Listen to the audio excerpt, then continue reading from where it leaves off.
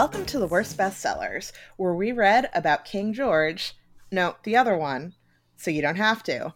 I'm Kate. And I'm Renata. And for this episode, we read American Royals by Katharine McGee.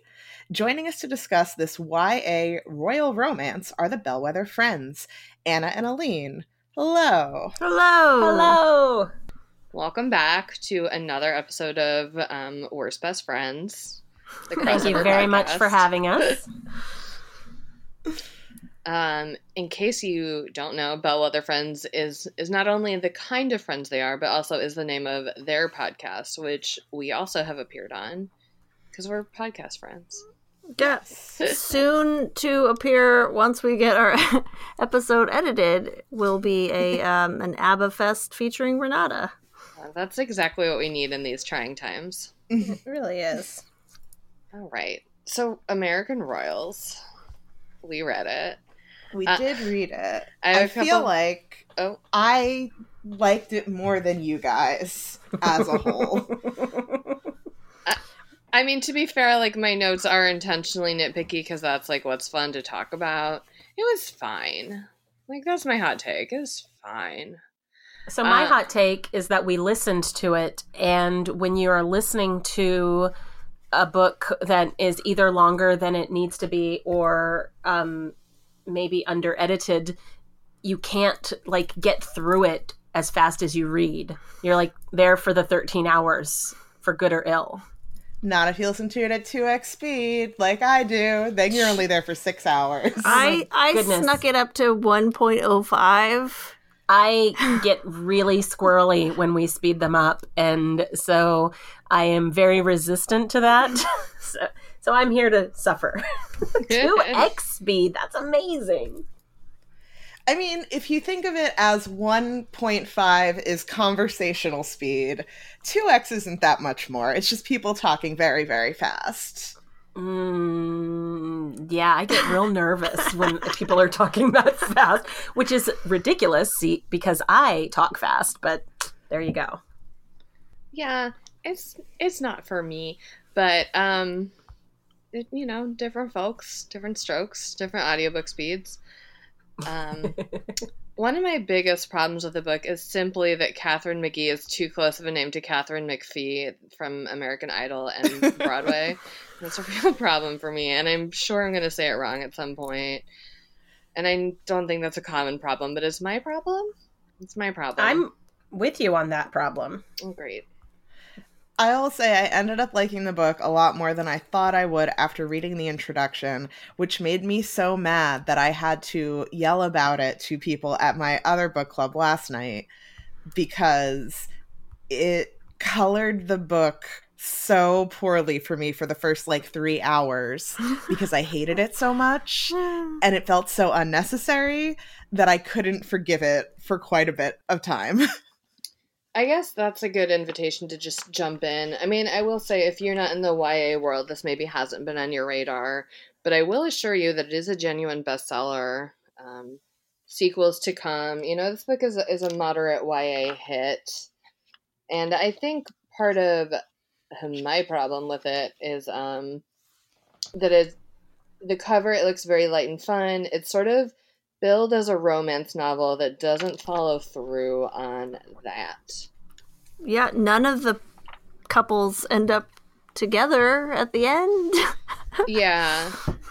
Yeah, it really needed to be 3 separate books. Yeah, she should have done this in the style of Alyssa Cole and many other romance novelists where you have one book following your one main couple. It ends with them getting together. And then book 2 is the main character. I mean, in this case, main character's sister would get book 2, and that would follow her romance from start to happy ending.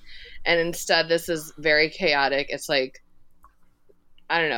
to 7 romances divided up across. 3 to 7 doomed or completely unrealistic romances, which I was fine with. I could have understood making Bea and Sam's romances into one book because that is really more of a triangle-ish. Yeah. Yes.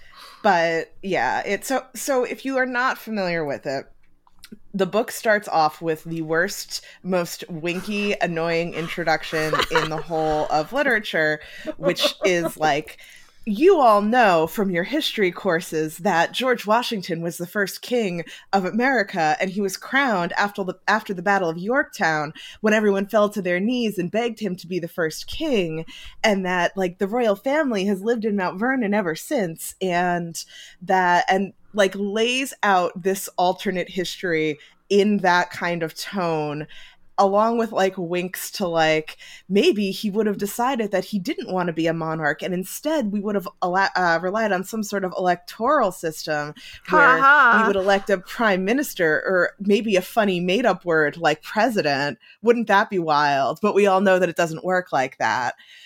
And all of that information is imparted in the first chapter within the narrative. And my friend Jesse, when I was complaining about this to him last night, brought up that it sounds like an editor said, no one will get this. You need to add an introduction to explain the history. Yep. Because the tone doesn't fit the rest of the book.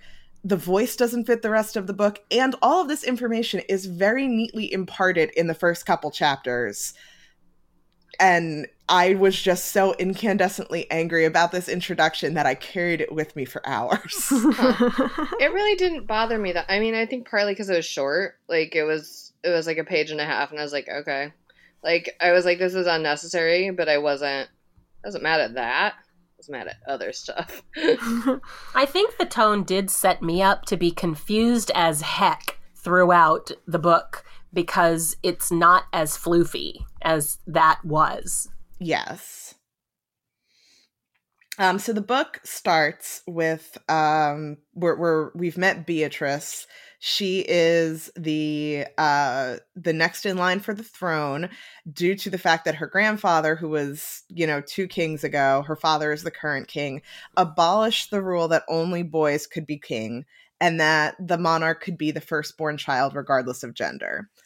But still in place is this ridiculous rule that if a king marries, or if what's the word for the next in line for the throne? There's a word for it. The heir? The heir. The Princess Royal? I don't know. If the heir marries a commoner, they're like cast out forever, which seems silly. Inefficient, for sure. Yeah. Especially when you've already gotten rid of that other old-fashioned rule. Yes, precisely. And especially when royal inbreeding is such a historical problem that is never once mentioned in this book. Although they did make a passing reference to the Habsburgs, which made me laugh hysterically because it was in the conversation about intermarrying. So we have Beatrice. She is next in line for the throne. She has spent her entire life being perfect. She has never had boyfriends. She never steps a toe out of line. She just finished up going to Harvard and completing an education that would be complementary to her being queen in the near future. She basically, I mean, you all probably know, fucking any princessy or royal adjacent movie, you know how it goes. She has done all the things right. She is perfect. She has 2 siblings who are twins, Samantha, who is older by 4 minutes, and Jefferson, who is the only boy, and they are allowed to be a little rowdier because they are the spares, obviously. And they are just getting back from a gap year that they spent tooling around the world, having fun. After high school. After high school. The other main characters are Nina, she's a commoner who has been Sam's best friend since they were little kids and used to do everything with the royal family. She's a commoner, but one of her moms is the, Secretary of Treasury? Right. Minister of Treasury? Was the former Chamberlain. Chamberlain, yeah. Yeah. So when her mother was interviewing at the palace the first time, she took Nina along, and that is how she met the princess, and the princess immediately was like, we're best friends now. You have to come hang out all the time. And the fourth protagonist, it's from all the girls' points of view, is Daphne, who is Jefferson's ex-girlfriend, who he broke up with right after his high school graduation party. And she thinks she is trying to get him back. Like, she has been planning her entire life to be a princess. All she has ever wanted was a crown. She has worked her relationship with Jefferson like up to a point where she felt she was guaranteed. They were together for 3 years, and then he dumped her, and now her only goal is to get back in his good graces and be his girlfriend again so that she can one day be a princess or fucking whatever she would be. Yes, and is married to the prince. And in Daphne's part of the narrative, immediately it's sprinkled with these references to like the terrible thing that happened at the night of Jefferson's graduation, and like it's this dumb secret that she's keeping from herself in the narrative in a way that's so irritating because it is from her point of view, and like she knows what it was, but she refuses to name it until 85% of the way through the book. I think it's like the second to last chapter. Yeah. So we open the book with Beatrice being told that she is going to need to get married soon. She thinks that this is like wildly, she's only 21. There's lots of time left. She has other things she wants to do. But her parents, they're having one of their like big yearly balls, and they have presented her with a list of 12 eligible bachelors that they have signed off on who will be attending the ball in order to meet her so that she can decide which one is going to be her future husband. Hey, remember when I read the selection? Why didn't they just do the selection? Meanwhile, Nina has been invited. She's at college now. No one at college knows that she is so close to the royal family because her mom's made it like a strong point to like raise her to be level-headed. And seems not like bullshit to me, but okay. Well, and she didn't want, like, she wanted to be treated normally or whatever. Yeah.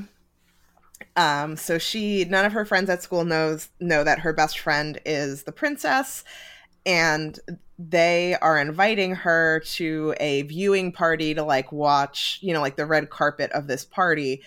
And she has to work, but then Samantha texts her and says like or shows up at her school and says like you have to come to the party. So she like sneaks off to be with Samantha and go to this party. And at this point, it's either heavily implied or we actually learn that she and Jefferson made out at that graduation party. They hooked up. They didn't have sex, but they fooled around, and she's been in love with him for a very long time. But then he left the next day for their like world tour, and they have not spoken about it since. At this point, I would like to interject that Nina's student job is in the library. Yeah, it is. And the librarians among us had some quibbles with the portrayal of her work in the library. This is a minor point, but also maybe the most important point. So at the party, we learn as Beatrice is getting prepared for the party, she calls in her like Secret Service guy. They had a different name in the book. It's the Revere Guard. Yes. She calls him in to like help her get ready, and it is very clearly implied that they are in love, even though they have not admitted it to themselves or each other yet. And here she is like about to go meet like her future spouse. At the party, Sam meets up with this Duke from Boston, and they're chatting and they get along really well. And Samantha is really mad at their parents because they kind of treat her like crap. Jefferson, being the only boy, like gets away with everything, but anytime she steps out of line, her parents lecture her about how like has to behave better and be more like the perfect young lady that she is expected to be. Be more like B. Yes, be more like B. And so because she is angry about this, she pulls this guy off. And they are getting on real well.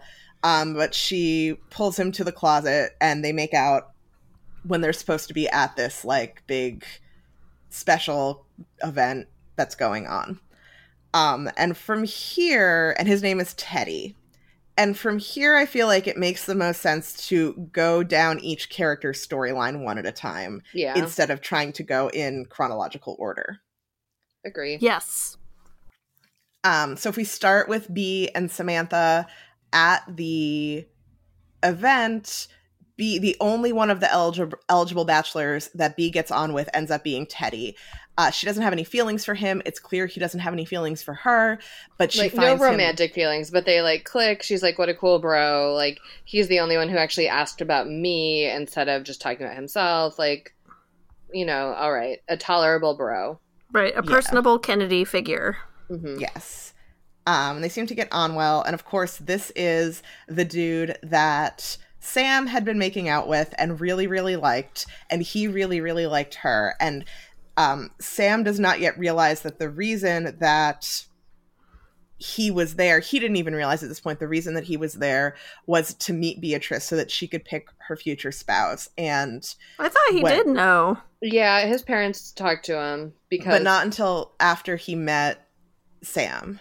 Right. Okay. Well, When he tells her later, like, when we first met and we were getting on, I didn't realize that, like, this is why I was here, and then I was told this is why I was here. Okay.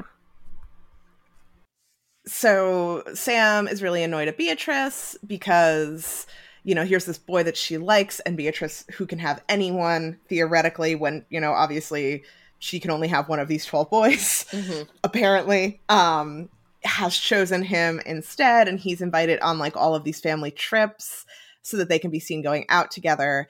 And what Sam doesn't know is that the king has stage 4 lung cancer and is going to die soon. And he wants to make sure that Beatrice is wed before then so that when she ascends the throne, she has a king consort, because even though she will be the first queen, lots of people are still sexist. So he wants to make sure there's also a man there. Yeah. Thanks, Dad. So that's a whole thing that Beatrice eventually admits to Samantha after Sam kind of gives her the cold shoulder for a while. They haven't been as close as they used to be, but finally says to Sam, like, this is why I'm with him. I have to be with someone, and he's the nicest one. And Teddy also says to her, like, I didn't know that this was why I was here when I met you, or else, you know, I would not have made out with you and had such a good time with you if I knew that I was here to perform this duty eventually. So they have this sort of, like, uneasy acceptance that, like, they need to be in a relationship. It's no one's fault. It sucks for everyone. Sam is upset about it, but she's not mad at either of them anymore. Meanwhile, Bee is in love with her bodyguard, Connor. of course she is. Which, by the way, I'm obviously not a security expert, but it does seem weird that she would only have one guard. Like, aren't they usually kind of in pairs? I think, I mean- yeah, or they have different shifts. Yeah. I can't speak for real life. I will say that on The West Wing, Zoe Bartlett was assigned one, like, full-time Secret Service person. Well, There look were what other happened to people her. who were there in shifts, but there was one Secret Service person who was her 24/7, always there, even when the other Secret Service people, like, lived in the dorm next to hers, went everywhere with her. Well, yeah, what very well. Kate is describing is what I am drawing from some of my other fiction reading, which we may touch on later, and also my very attentive listening of Becoming by Michelle Obama. Okay. I rescind my complaint. I mean, I don't know how closely The West Wing ever reflected real life, but No, but no I further do. questions. That is what I kept thinking of as I was listening to this, was Zoe at Georgetown, and the part where Charlie's real mad about the fact that she has to keep canceling plans, and her Secret Service agent is like, hey, like, my favorite days are the days that she stays in her dorm and watches movies, and then he shows up at her dorm with videos. But Aww. yeah, so she's in love with Connor, who seems like a, I guess, fine dude. We don't really know a lot about her, except that he is That would sarcastic. be so much better. He is sarcastic and listens in her lectures that he has to go to with her and likes her, but she can't be with him because he's a commoner. And then, like, they start they get stranded. One of my favorite tropes, they get stranded in a snowstorm in a little cabin, and they have to stay there together, and there's only one bed, and yeah, the parts of this book I like the best were the parts where it just like leaned into delicious tropes like that. And so I have no complaints about any of that. I was like, yes, give it to me. But they didn't have sex. Yeah, well, it's It's a YA I know. So that's kind of what's going on with Beatrice, is that she is in love with Connor. He is mad that she's engaged to Teddy, even though she has made it clear that it is only for like reasons of the state and not because she has feelings for him. And he proposes to her as well in secret after, and she wishes she could accept it, but she can't. So he runs away and gets a different posting, but then comes back at her engagement party to say like, hey, that was hasty of me. If this is the only way I can have you, then we'll do this. Where like, I'm your dirty secret all the time. I can do that. It's fine. I'll do anything to be with you. And she decides that she can't go through with the wedding. She has to call it off and follow her heart. So after the engagement party, she goes to tell her father, who is so upset by this news that she wants to do this, that he has a heart attack. Sorry, heart attacks are terrible. I don't mean to laugh. But literally, he's so upset that she wants to break off her engagement to marry a commoner that he has a heart attack and is rushed to the hospital, where, of course, he tragically dies, making her the queen before she can officially call off this engagement and be with the person she likes. And by the way, his dying words are like Beatrice, like Teddy, Connor, and then he just like trails off, and then that's the last word he says to her is like their names, but not completing the thought about them. So that's Sam and... No, that's B. B. Sam, you get most of her story, her romance story from that as well, that she's into Teddy. She and Teddy make out at a party, a New Year's Eve party, when Beatrice is stuck overnight with Connor in their cabin with only one bed. Teddy and Sam make out in the hot tub, and it is understood between the two of them that if things were different, they could be together. But also, Teddy's family is losing all of their fortune, and this is kind of like the last chance for him to save his family is to marry Beatrice. So, like, he also kind of has to do it, which she understands but is not happy about. And she's very excited when Beatrice tells her that they're going to call off the engagement, and then obviously it doesn't happen because the father dies. Then we have Nina and Jefferson. Jefferson tells Nina he wants to try to have like an actual relationship with her, and she says okay, but like we have to do it in secret. So they don't even tell Sam or any of their friends. They just kind of sneak off to be together. And during this all happening, Daphne, who is Jefferson's ex... By the way, I would also like to interject that everyone calls him Jeff except for Daphne, because Daphne is like, Jeff is not a good name for a prince. Like, you need to take this seriously and go by your whole name of Jefferson.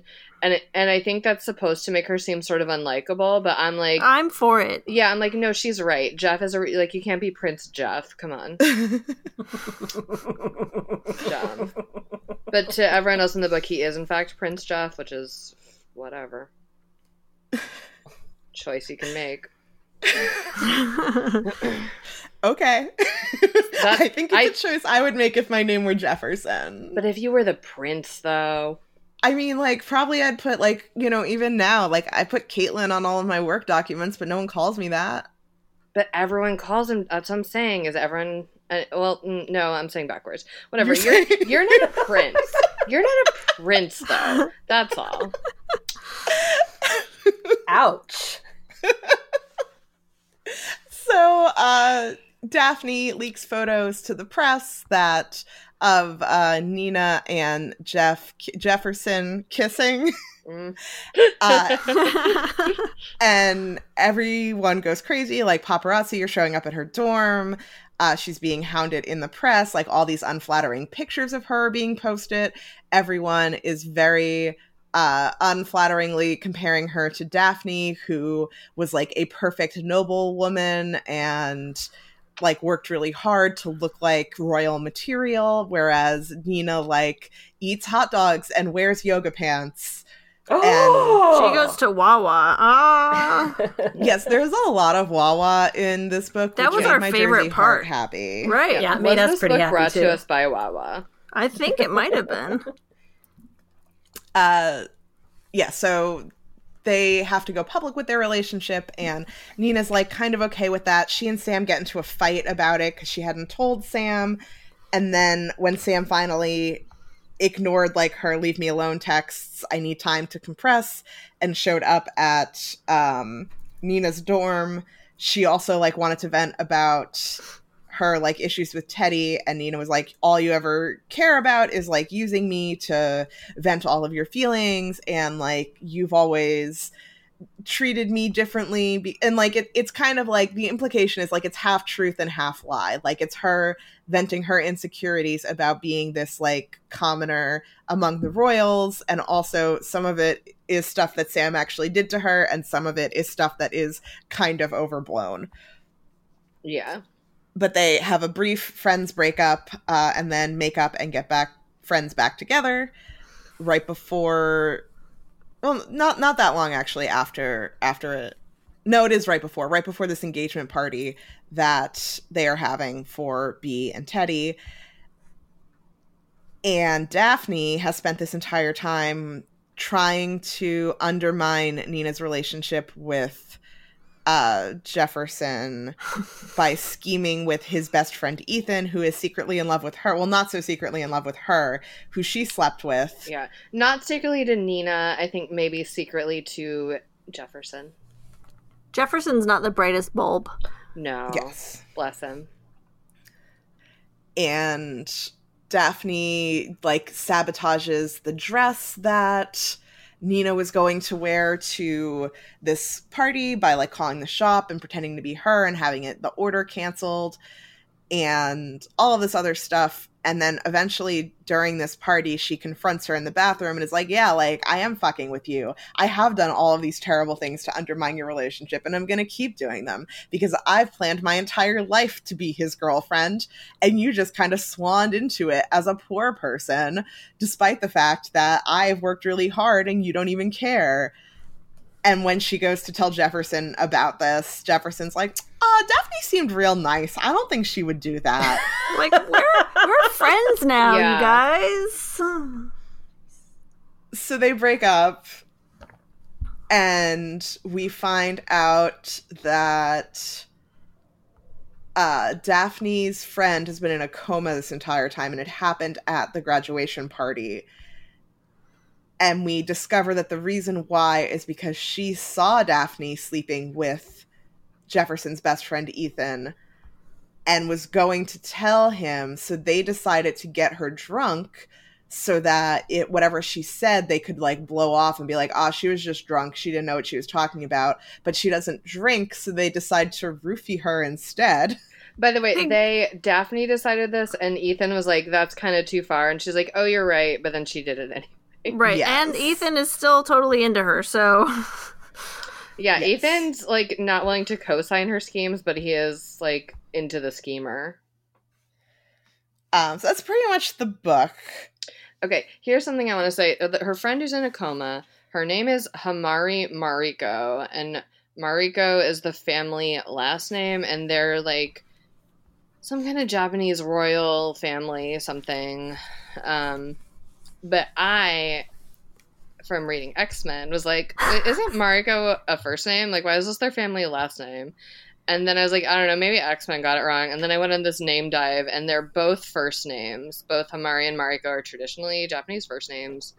That's all I want to say about Hamari. I also noticed that.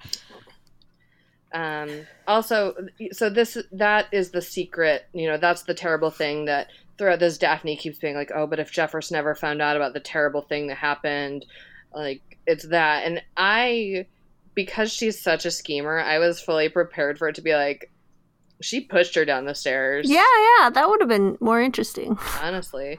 Yeah. It's a slightly hands-off bit of, compared to what I had built it up in my mind anyway.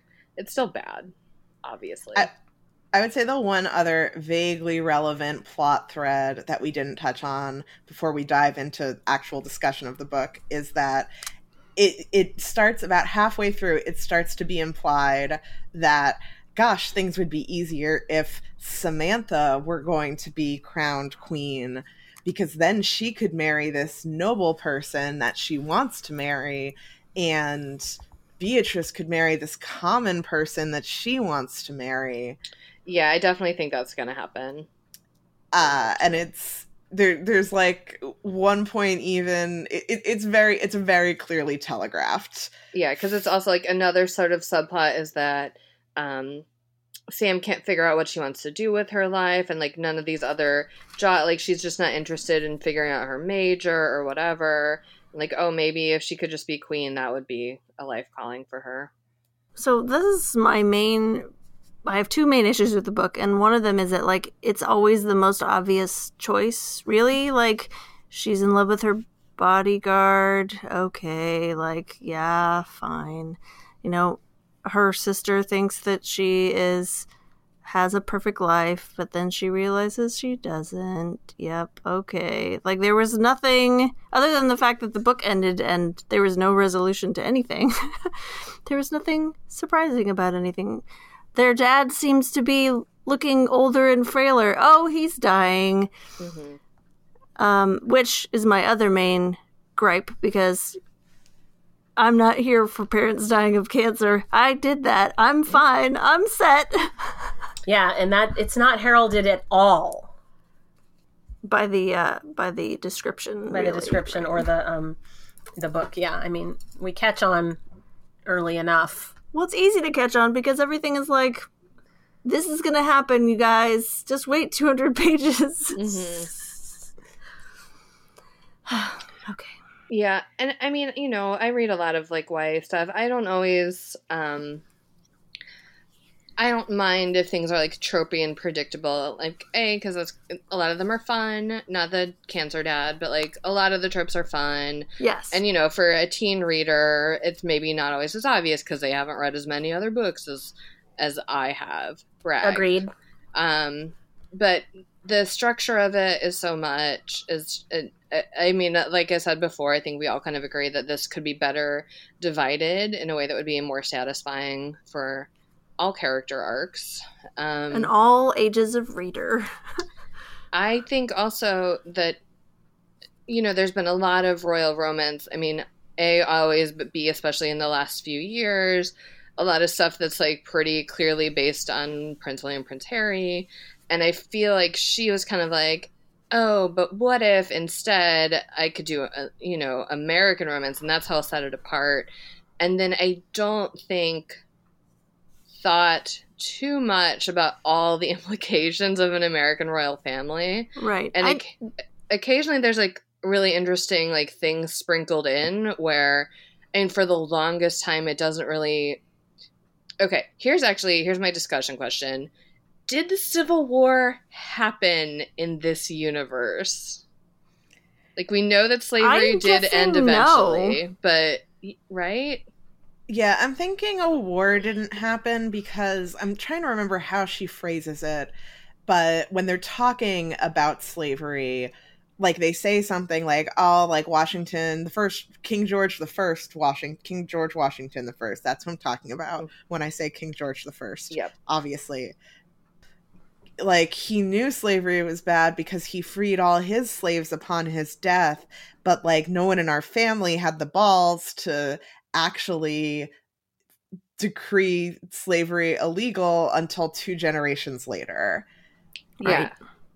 Which makes it feel like, oh, well, the king said it, so then we stopped, unless like, and then it caused a war, but who knows? Yeah, I would like it to have been more, like, processy about that kind of stuff. Like, they mention, Native American dukedoms and, like, you've got the Kennedy royals up in our neck of the woods. The Dukes of Boston. Right. And like I wanted to know more about like how did we get here from there? Honestly, could have used a longer introduction explaining this stuff. Because that stuff is interesting. Yeah, and with the Native American duchies, is that how you say it? He briefly mentions that, like, and it was thanks to the lobbying from Red Fox James, and I had not heard that name before, so I googled to see if he was a real person, and he was a real Native American activist who was like instrumental in I'm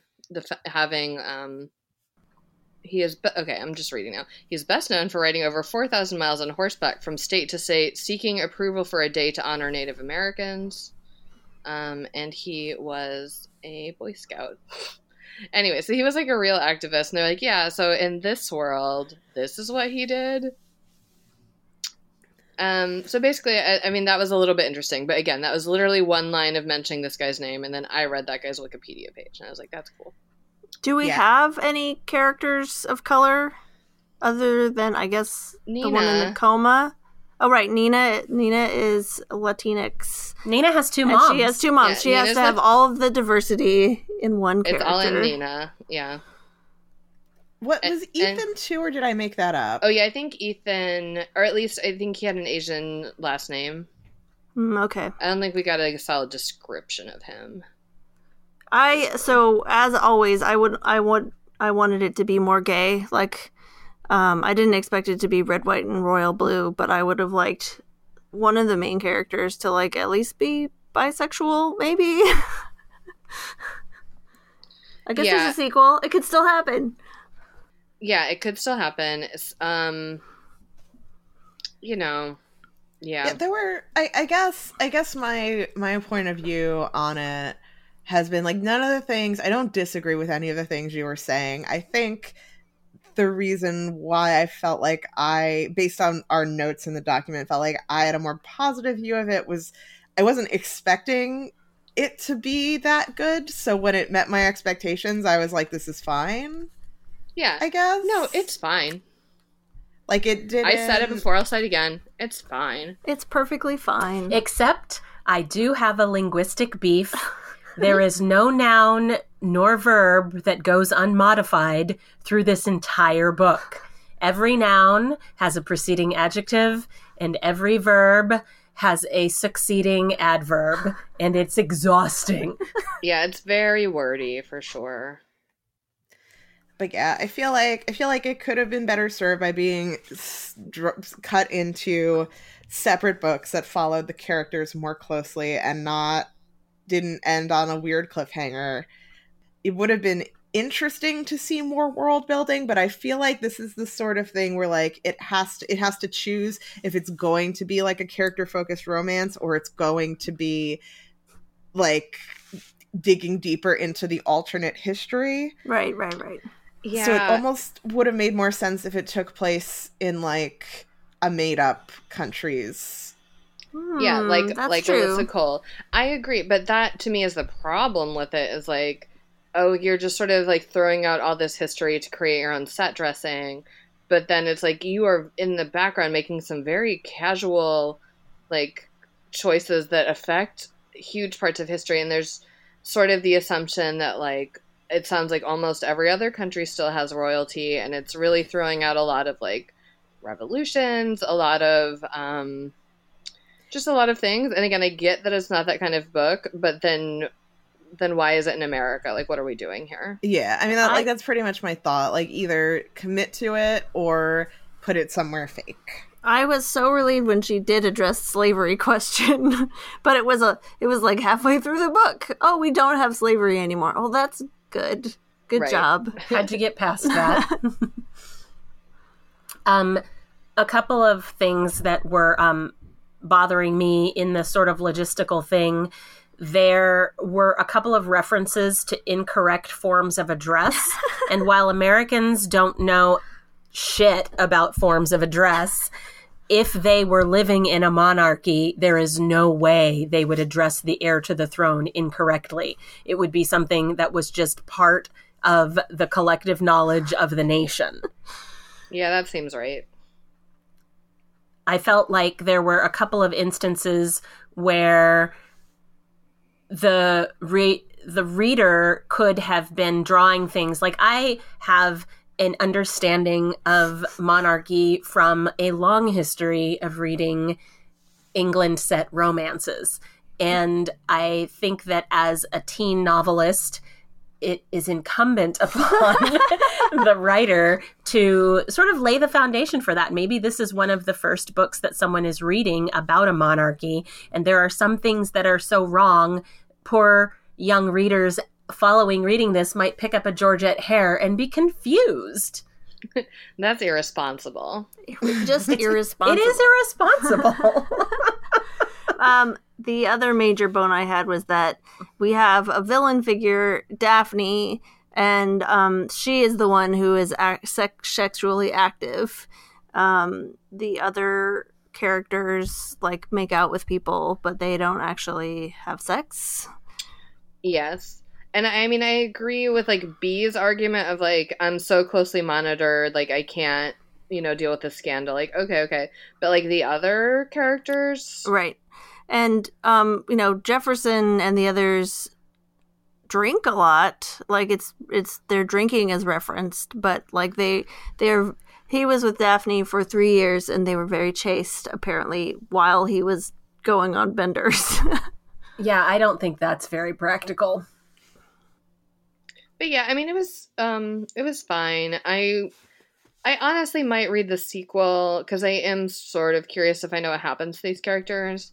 But I might also just read the Wikipedia to get the bullet points of what happened to them without all of this prose in my face. Yeah, if you find that, let me know because I'm also curious. Yeah, it doesn't come out until September, I think, the sequel. Okay. But is this a trilogy? I feel I don't know that it's announced as a trilogy, but it seems like there's so much to wrap up. Right, it could run on to 3 books or good more. Lord. It is a giant mess, and there does need There's to be some extraction. Yeah, from like Hamari can wake up, and Beatrice can like try to change the law about commoners and get out of her engagement. Yeah. Yeah, I was expecting Hamari to wake up in this book, and she didn't. Well, she did squeeze Daphne's hand a little bit. But she didn't wake up and be like, this bitch. J'accuse!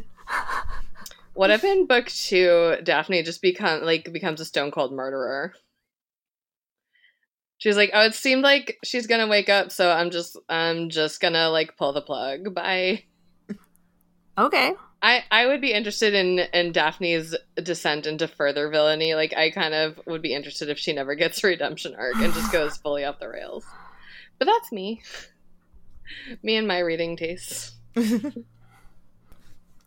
don't know. Does anyone else have anything to add before we move on to dramatic readings?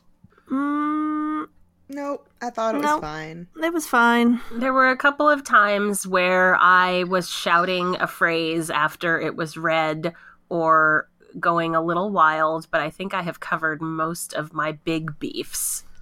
I will read my favorite quote once I find it. She's not rude, she's just French. If you wanted to be coddled, you should have worked at the Swedish embassy. Mm-hmm. That's good. And Daphne's hair is described as paprika curls. Yeah, sure. That's what our country deserves. Paprika curls? Yeah, and its royal figure. That was Daphne's hair, though. Well, that's part of her case for why she should be That's true. She should totally... Yeah. So, Samantha and Beatrice should step down. Jefferson should inherit, and Daphne will be our new queen. And she'll run the whole thing. Yeah. Yeah. Okay. All right. That's my American Royals fan fiction, I guess. All right, so Anna and Aline have our first dramatic reading if they want to lead us off. Okay, we are pretty early in the book. It's very dramatic reading. It's what the people want. So, Connor and Beatrice are arguing about their relationship or their non-relationship. And Aline is going to play the very small part of Connor, and I will play the main thing about this book that is that it's mostly internal monologue and not dialogue. So it's mostly an internal monologue where stuff happens. So we're going to start off with a roar sounded through the palace, an explosion maybe, or a blast. Connor leapt forward fast as a liquid shadow. Before Beatrice had even fully registered the sound, he pulled her back toward the wall, then whirled around, keeping her safely behind him. In the same fluid motion, he slid a gun from its holster.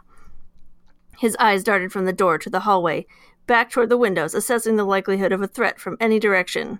But he didn't check the ceiling. No. He had run to her with impossible speed, and now he stood before her with preternatural stillness, the sort of bone-deep stillness that clearly resulted from years of training. Stop laughing. Beatrice's heart raced. She was hyper-aware of every place their bodies touched, from her legs up to her chest, which was pressed against Connor's back. His uniform was scratchy against her cheek. She could feel the rapid rise and fall of his breath, smell the spiciness of his soap. The warmth of his body seemed to burn through her dress, to scorch her very skin. The oath of the Revere Guard echoed in her mind. I am the lantern of honor and truth, the light against the darkness, in life and limb, to live or die. I swear to guard this realm and its crown. To live or die. Connor had literally sworn to protect her with his very breath. Beatrice had known this, but it was another thing entirely to see him fling his body in front of hers as a living shield. To know that he would fight for her if it came to it, she felt oddly humbled. It felt like an eternity passed before a voice crackled over the palace's intercom system. False alarm, everyone! One of the fireworks accidentally went off on the south portico. Connor turned, placing his hands on Beatrice's bare shoulders to steady her. They were the hard palms of a man used to physical exertion, a man who lifted weights and held a rifle, and was no stranger to the boxing ring. His face was alight with something, alertness and concern, and something else that radiated from him like heat. B, are you okay? Her throat felt very dry. She managed a nod. Seemingly satisfied, Connor stepped away, holstering his weapon. In all the excitement, the collar of his suit had shifted, and there it was again, the edge of that tattoo. It hinted at the real Connor, the private body that he kept hidden beneath weapons and uniforms. The palace was probably full of voices and running footsteps. It should have been, after a security scare like that. Beatrice heard none of it. The rest of the world seemed to have receded to nothing. She stepped forward and lifted her mouth to his. Her good sense must have momentarily fled her body, because she acted entirely without thinking, but all of her senses came rushing back as their lips touched. The utter rightness of that kiss struck her deep in her core. Connor broke away and stumbled back. Something, maybe his lantern pin, had snagged on her ivory sash, ripping it from her shoulder as he stepped away. It fluttered to the floor like a white flag of surrender. Oh God, what had she done? I think that kind of sums up a lot of the writing. Mm-hmm. The purplest of prose. The purplest of prose. The enthusiastic embrace of tropes and cliches. Yep. For a seasoned reader of romance. Mm-hmm. I'm so interested in the trend for YA books to be so horny for tattoos when, like, I don't know, teens can't get tattoos. It's not only this book. I've definitely, I mean, Divergent, of course, the tattoo horniest of them all, but I don't know. I mean, I guess you're about to turn 18. You're thinking about what tattoos you could get, I guess. Speaking as a 30-something with no tattoos, I'm like, I don't know. I don't know. I will say, I remember being in high school and that it was a very frequent topic of conversation amongst my friends. When you are old enough to get a tattoo, what will your tattoo be of? I was friends exclusively with Goody Two Shoes. We did not discuss this. I mean, I really was too. Like, I only had nerd friends and theater friends. But it was a, like, oh, well, when you're old enough, like, what would your tattoo be of? So who knows? Maybe it's a regional thing. I was already over 18 when tattoos entered the mainstream. So I missed that. When I moved to Massachusetts, it was still illegal to get like tattooed outside of certain parameters. So there you go. Interesting. Generational differences are us. The point is, Connor has a tattoo and it's real sexy. It's super sexy. It makes you forget what you're doing. But it's like on his neck, which... But it's on his collarbone. You're like... It like peeks up from his shirt. Yeah. Sexy. You only see it once in a while when you have like it's gotta be places where it would be extremely painful to be tattooed because he's so tough. Yeah. Right. And he has hard hands. He does have the hardest hands. He needs some lotion. Stat. Which, by the way, I guess he does lift weight and do training, but mostly he like goes to class with her. He's not like a manual laborer. Right. Right, and he's interested in art. He's got sandpaper that he uses just to buff up his hands. When she's asleep. He's sanding his palms. All right. The only trope that was missed in that description is that he smelled like man. He probably does, though. It's implied, for sure. Yeah. All right. Well, let's move away from the sexiness of tattoos and into the horrors of slavery. And in this reading, Kate will be Beatrice and I will be King Dad.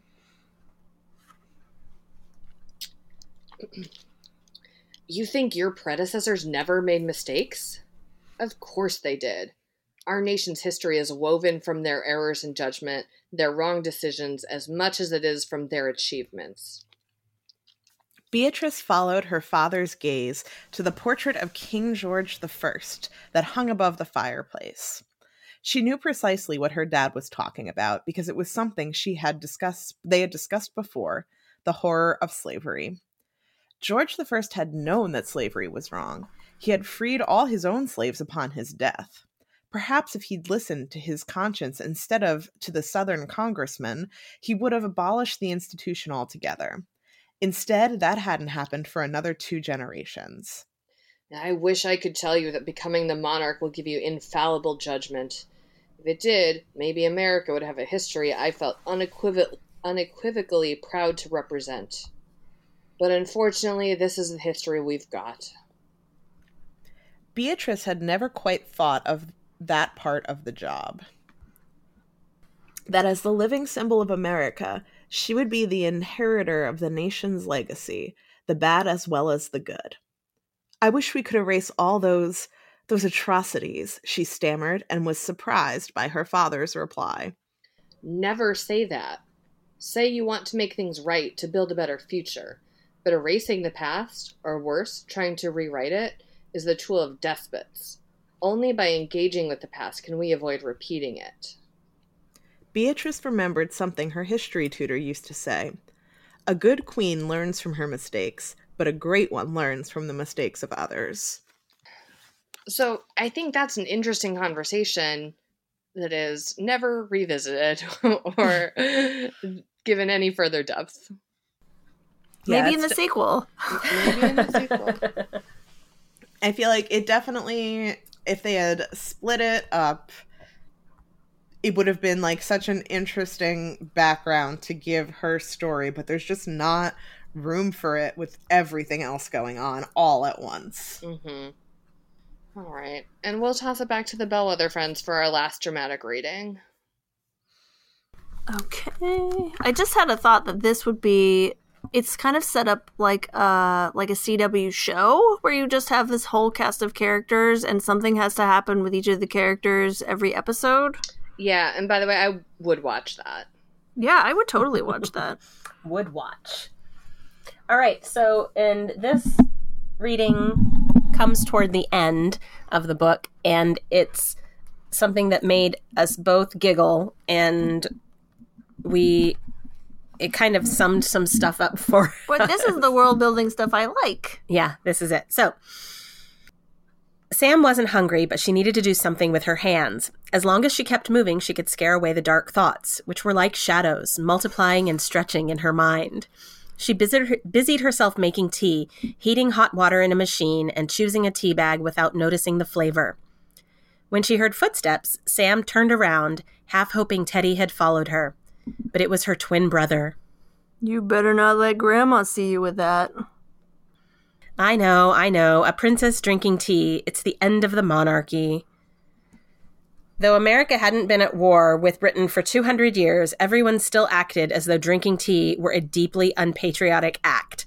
The palace refused to even serve tea at any of its events, only coffee, which wasn't even grown in America.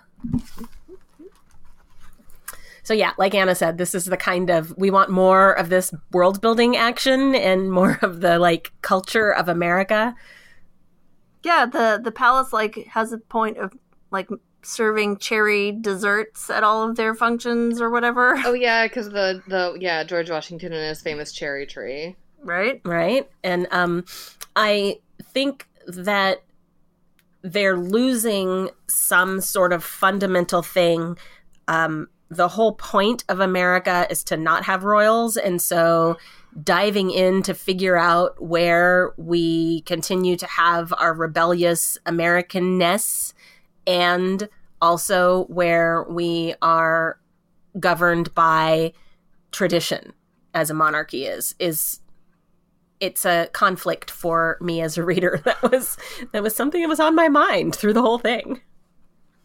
Yeah, and it is something, I mean, in real history, there was a point where they debated, like, oh, should George Washington be a monarch? And then they were like, no. So I think, I mean, it's not totally out of the realm of whatever, but then everything that follows, it's, I mean, as stated, it's all just clearly set dressing for the romance, and I get why, you know, royalty is such a quick way to, like, heighten the stakes of your romance, of, like, oh, now it's not just about me, it's about the whole country, and now here's a sort of decent reason why, like, teens should be pressured to marry, or, like, you know, very young adults should be pressured to marry because of royalty, versus if, you know, if you had that in any other kind of contemporary YA romance novel, and they're like, oh, you know, my dad really wants me to get married at 21, it wouldn't be cool, basically. But again, just set it in a fake country, or do all. You know, we're giving you so many good ideas, Catherine McGee. All right, but let's move on and play some Would You Rather, I guess. Would you rather be the heir or the spare? I would absolutely much rather be the spare. I can't handle that level of responsibility. Yeah, same. No one would want to be you could still, like, go to the parties and stuff, but you wouldn't be in charge. I always like to be the power behind the throne myself. Right, yeah, I don't know. I mean, I guess maybe if you're actually in the situation, you might grow to feel different, but from my perspective, it definitely seems like Samantha's getting a really sweet deal. Whatever. I kind of want to be the heir because I want to run everything. I can totally see the appeal of being able to be a wastrel because you are the spare, and because longevity has really come a long way in the last several hundred years. But I have ideas about fixing everything and taking over without a prince consort. Thank you very much. All right, well, you've got my vote. Thank you. Which is definitely how it works. You don't vote for kings! Right. I'm not saying it counts for anything. I'm just saying you'd have it. Point. Okay, how about, would you rather live under the current administration of the United States or live under the Washington's royal family? Oh.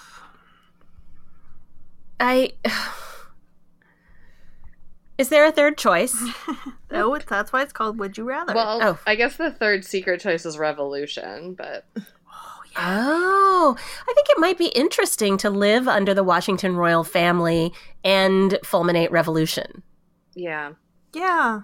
I mean, as pictured in this book anyway, like, they at least seem to take it more seriously, like, their responsibility. Like, they're taking it seriously. They're worried about the fate of their people in a way that I do not believe that our current president is. Yeah, and I think that's what, like, if those are my only two choices, I think that's what that lands me under the Washington royal family, is that I don't, like, obviously I don't want to throw away the idea of living under a democracy, but late stage capitalism and the current administration are not making it very viable to live here right now. So given those two choices, it sounds like it's maybe better there at this exact moment in time. Right. I think our current administration is throwing away the idea of living under democracy. And we are among, in this household, we are anything but the current administration in our hearts in some ways. So here we go. Bring back monarchy. Sure, why not? Yeah. Worth a try.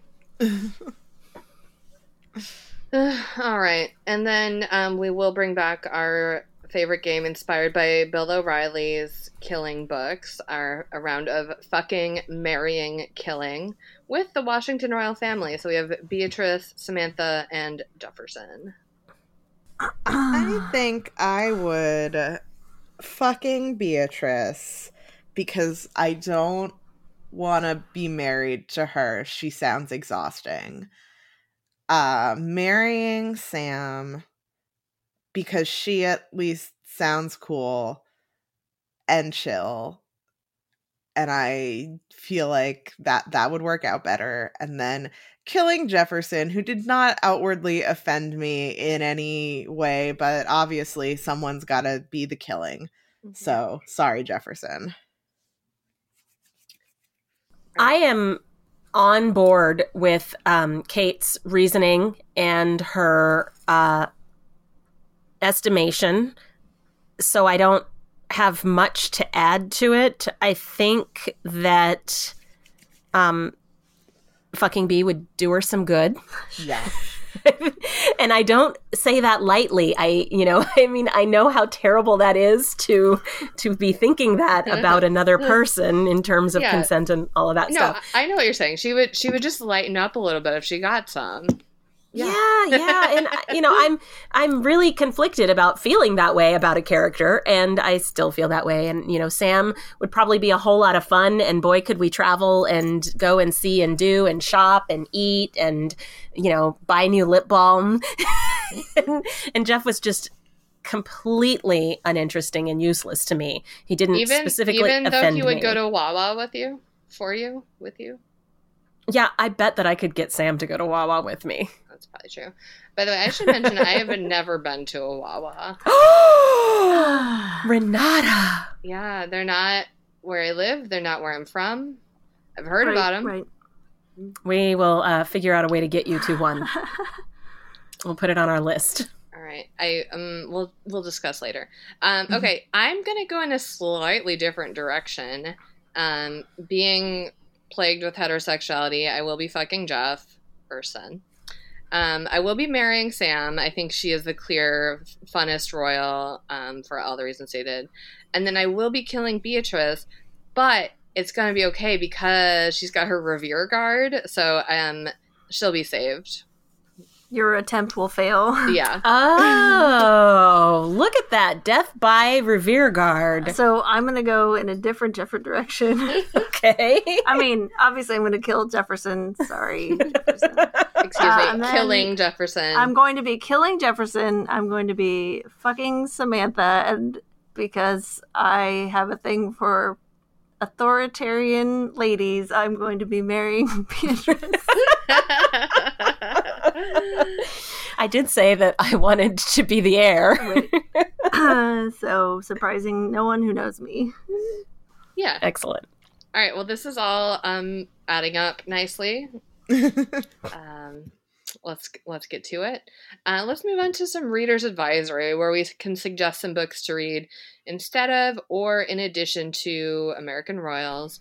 I'm going to say up front, we have come up with quite a list, so the whole list is going to be up at worstbestsellers.com if you want to get links to them and also see ones that maybe we didn't get a chance to talk about. I've already sprinkled the names of a few better books throughout the conversation.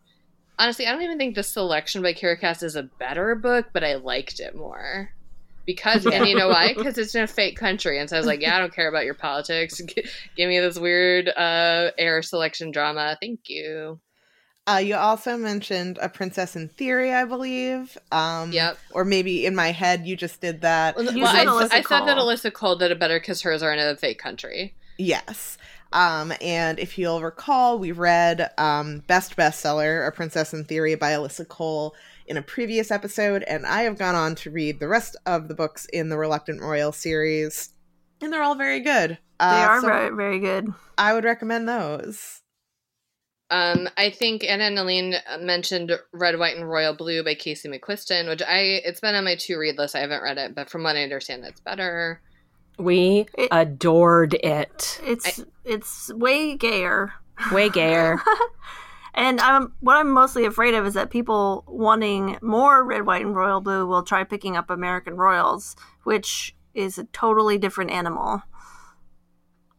Yeah, but it's really, really good and highly recommend. And there's actual sex in it, and it is an adult book versus a YA book. Yeah, it is. This is true, but there's no villain. Nice. Yeah, it's nice. It's a good book, and it's a parallel universe United States that has a lady president of whose ex-husband was brown, and kids are thus brown, and it's otherwise 21st century America, so none of this weird exposition. Nice. Do you have stuff to add, Anna? On Red, White, and Royal Blue? No. We also co-sign your pick of The Royal We by Heather Cox and Jessica Morgan, a.k.a. the Fug Girls. Yeah. Very enjoyable. There's a sequel coming to that, Sequel forthcoming, yes. With the younger brother, yes. I think. The Royal We came out several years ago, and it's just a very clearly based on William and Kate. And although she is American, the love interest. Oh, right, yeah. But based, they met at school and whatever. And to me, I'm not necessarily drawn to royal stories, but I like them. I like their blogs. I checked out their book, and it's a very satisfying romance. And I will read the sequel. So will I. So you mentioned Her Royal Highness by Rachel Hawkins, which is also gayer. And I loved Prince Charming, also by Rachel Hawkins, and are they a trilogy yet? The third book is forthcoming. So those were lots and lots of fun, and they are teen, and so they are the teeniest of the choices we've got. And one of the things that I threw out Princess Diaries because I feel like it's more fun. It's not as grueling. Hey, and you know what? Made up country. Yes, back to the made up country. That's absolutely true. And it's, an American ends up being a princess of a made up country. And from the standpoint of the greater canon of the universe, which we talked a little bit about, teens haven't read everything that we have read because we are olds. I was thinking about Regency set historical romances run a long spectrum of spiciness, and there are some really great squeaky clean ones that have a fascinating glimpse into a monarchy society situation that is not in conflict with our own nationalism. Yes. Yeah. I just have a few to mention that are grown-up romances with royalty in them. Lush Money by Angelina Lopez came out this year. It is the prince of a made-up European country. Yay. And a self-made gajillionaire lady who has decided she's going to give him the money his country needs to avoid being turned into a theme park if he will become the father of her child.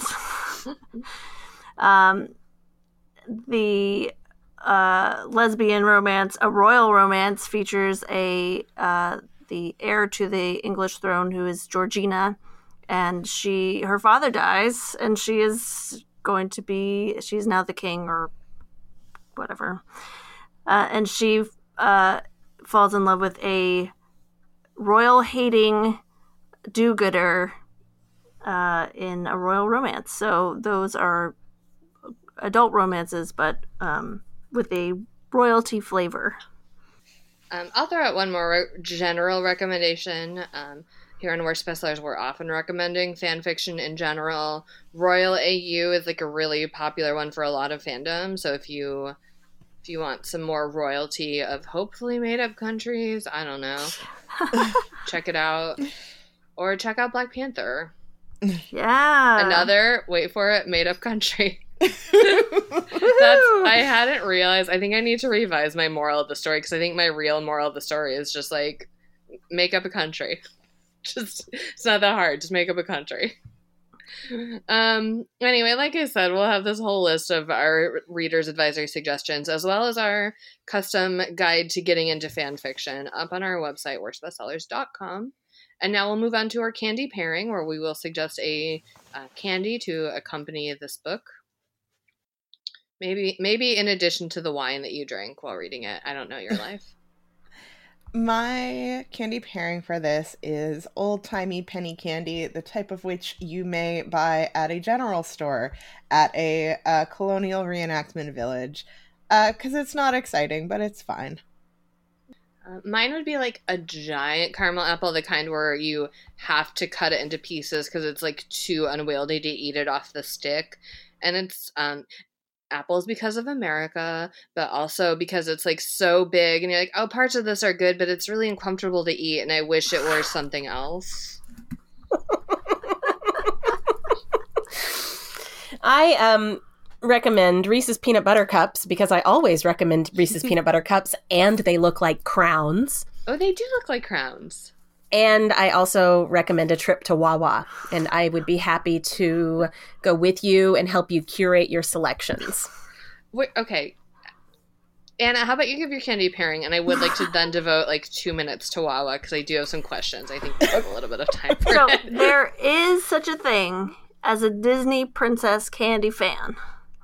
And the handle is a secret candy compartment, and then there's a fan, but there's also a Disney princess character on the top. So it's doing too many things at once. Yeah. And it's brightly colored and kind of fascinating. Yeah, that's a really good one. Okay, so is Wawa is it a grocery store? Is it a gas station? Like, what is it? It's a convenience store. It's a convenience store. Okay. So And some of them have gas stations and some of them don't. Yeah. Yes, and they have much like if you think of it like a rest stop almost, where there's like some hot food and some like convenience-y store type places and some coffee stations and prepared foods and things like that, all kind of meshed into one. Is it like a Casey's General Store? Do you guys know Casey's General Store? No. Okay. So here's the I've been absolute in best one. thing about it. You can get sandwiches to order all day long. They do a breakfast hoagie that is one of my favorite things in the universe, and I do make a home-based version. But you order all of these things with all of your elements to your specifications from a touch screen. You do not have to speak to the staff behind the counter and try to convince them that you want extra cheese. You just hit the extra cheese button and it happens, and it's glorious. Oh, yeah, that sounds great. So yeah, that's kind the of a main new appeal. development. And they also have an extraordinary quantity of store-branded products. So they have their own milk and chocolate milk and bottled iced tea and their own all kinds of things. Plus, they have tasty cakes, which are not available everywhere. And they have Hers brand chips and snack foods as well, which are kind of Pennsylvania-based. Okay. And Wawa is regional to what region? Pennsylvania, New Jersey, Eastern Pennsylvania, New Jersey. They have them in D.C. They have them in Philly. Okay, thank you for this Wawa corner. This podcast is not brought to you by Wawa, but I mean, The book was. Yeah, the book was. I'm trying to remember. I can't remember if it was you or someone else who. There was one time we were staying with my parents and we got sandwiches at Quick Check because it's basically the same thing. That doesn't sound familiar. No. Okay, it might have been someone else. Rude. Sorry. Sorry, I have other friends that I spend time with. I won't mention rude. it again. Yeah, don't care for this. Let's move on to the Rock, Paper, Snicked, where, of course, Kate will say who Dwayne The Rock Johnson would be if he were in this book, and I'll say who Wolverine would be if he were in this book, and Anna and Aline will choose which makes the book better, or can choose paper, which is to leave the book as is. All right. If Dwayne The Rock Johnson was in this book, he would be some kind of like nanny, maybe some person who was in the life of the three royal kids and Nina from when they were little, who they now think of fondly as a sort of parental figure that could give them guidance and things. May I interject? What if he's the Tooth Fairy? Like from his movie, The Tooth Fairy. I feel like that would be more of a, once in a while when you lose a tooth thing, as opposed to a constant source of wisdom. But I've never seen that movie, so I can't be sure. Well, carry on. So throughout the book, they would all confide their feelings in him. And as the events of the book would twist into like a giant romantic knot, he would mediate all their conflicts so everything would work out as cleanly as it's clearly set up to work out during the course of the book. Well, if Wolverine were in this book, as we know from the movie Wolverine Origins, Wolverine is very old and despite being Canadian, did fight in the American Civil War. So I think if he were in the universe of this book, in the 1800s, I think if they weren't going to do a civil war, I think he would have single-handedly instigated the Civil War, ended slavery, overthrown the Washingtons, brought democracy to America, and then gone back to Canada because he doesn't really need to be part of the new regime. He just, he's pro-freedoms. So then this book, just wouldn't happen because there wouldn't be an American royal family. It would just be about like this girl and her boyfriend at Wawa, with no royal pressures. I mean, so I am very pro this Wolverine instigating the Civil War, but one of my pet peeves in books is where people don't have conversations that they should have, and I feel like The Rock would be there to be like, it seems like your sister is really hurting. It's not really like her to suddenly get a boyfriend that she doesn't seem to like. Maybe you should talk to her. And things like that. Just to smooth things along. Like, you guys have been friends your whole life and you're going to fight over this? Or, if you start dating Jefferson, then the public spotlight is going to be on you. And I feel like The Rock really has a good big mom energy, like when he's talking up his soccer team. Yep. And yes. that he would be a very good addition to this particular book. So we are solidly on The Rock here in Rock, Paper, Snicked. Although we are totally here for Wolverine starting wars. Yeah. All right, well, that all sounds fair. Side note, can you believe that they postponed Fast and Furious 9 a full year? A full year? Yeah, like... Yes. We're all going to be dead, and we deserve to see it. Yes, People are... Couldn't they figure out some way to be like, if you pay a ticket price, we will beam it directly to your home? Right, what happened to please, pay-per-view? Can it go direct to digital? Please, we need this. Yeah. Okay, that's a separate problem. What do we think the moral of this book is? I just kept thinking, along with Lord Song Royals, which I couldn't get out of my head, whatever it is, Jefferson started it from Hamilton. This is good. I think my moral of the story is that you should really just have one major drama in your family at a time. Otherwise, it's exhausting. Go ahead. I'm going with watch out for redheads. They're evil and dangerous. That's true. Speaking of someone with a redheaded brother. Right? I had thought that the moral of the story was ban monarchy, but as you heard halfway through the podcast, I convinced myself that the moral of the story is actually just make up a country. Yeah, I think that's fair. Yeah, I'm with you. Just make one up. It's fine. Okay. Now it's time for Duarte's Corner, where my cat Duarte, who has been so quiet, so polite throughout this episode, will now weigh in with his opinions about the book.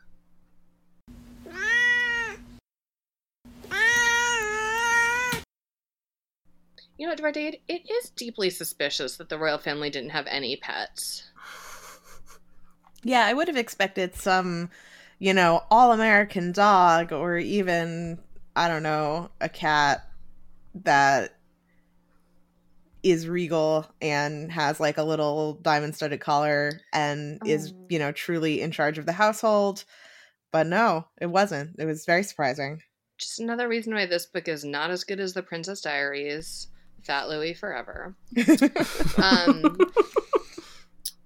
Also, this reminds me, they make this big point in the book about how no one in the royal family is allowed to have social media, but Sam and Jefferson secretly have social media, but it's like very restricted and they only have a few friends, like their actual friends. And then when Sam is talking to King Dad about like the letters that he gets, she's like, oh, that's just like all the DMs I get. And I was like, do you get DMs on your extremely locked down social media? I don't think that you do. But if they were allowed to have social media, then they would undoubtedly fill it with pet pictures if they had pets, but they don't. And that's just, I don't think Catherine McGee understands social media. Yes, given her repeated references to blogs. All right. Well, Duarte, thank you as ever for your opinions. Thanks for reading this book. I know it's a little confusing for you because you don't have to worry about governments because you're so lucky. God. All right. Do any humans have any closing thoughts? I want the Cliff's Notes version of the sequel. Yeah. Same. We'll talk about that in September. Okay. We'll reconvene. Yes. Yeah, I mean, not really. It was perfectly adequate. Yeah. Yeah, if she had just followed our few quick tips, I think it could have really turned this around if it had been evenly divided into a trilogy set in a fake country. Just those tiny little changes. Yep, just a few changes. Wouldn't take that long, I don't think. No, it definitely would, but it would have been worth it.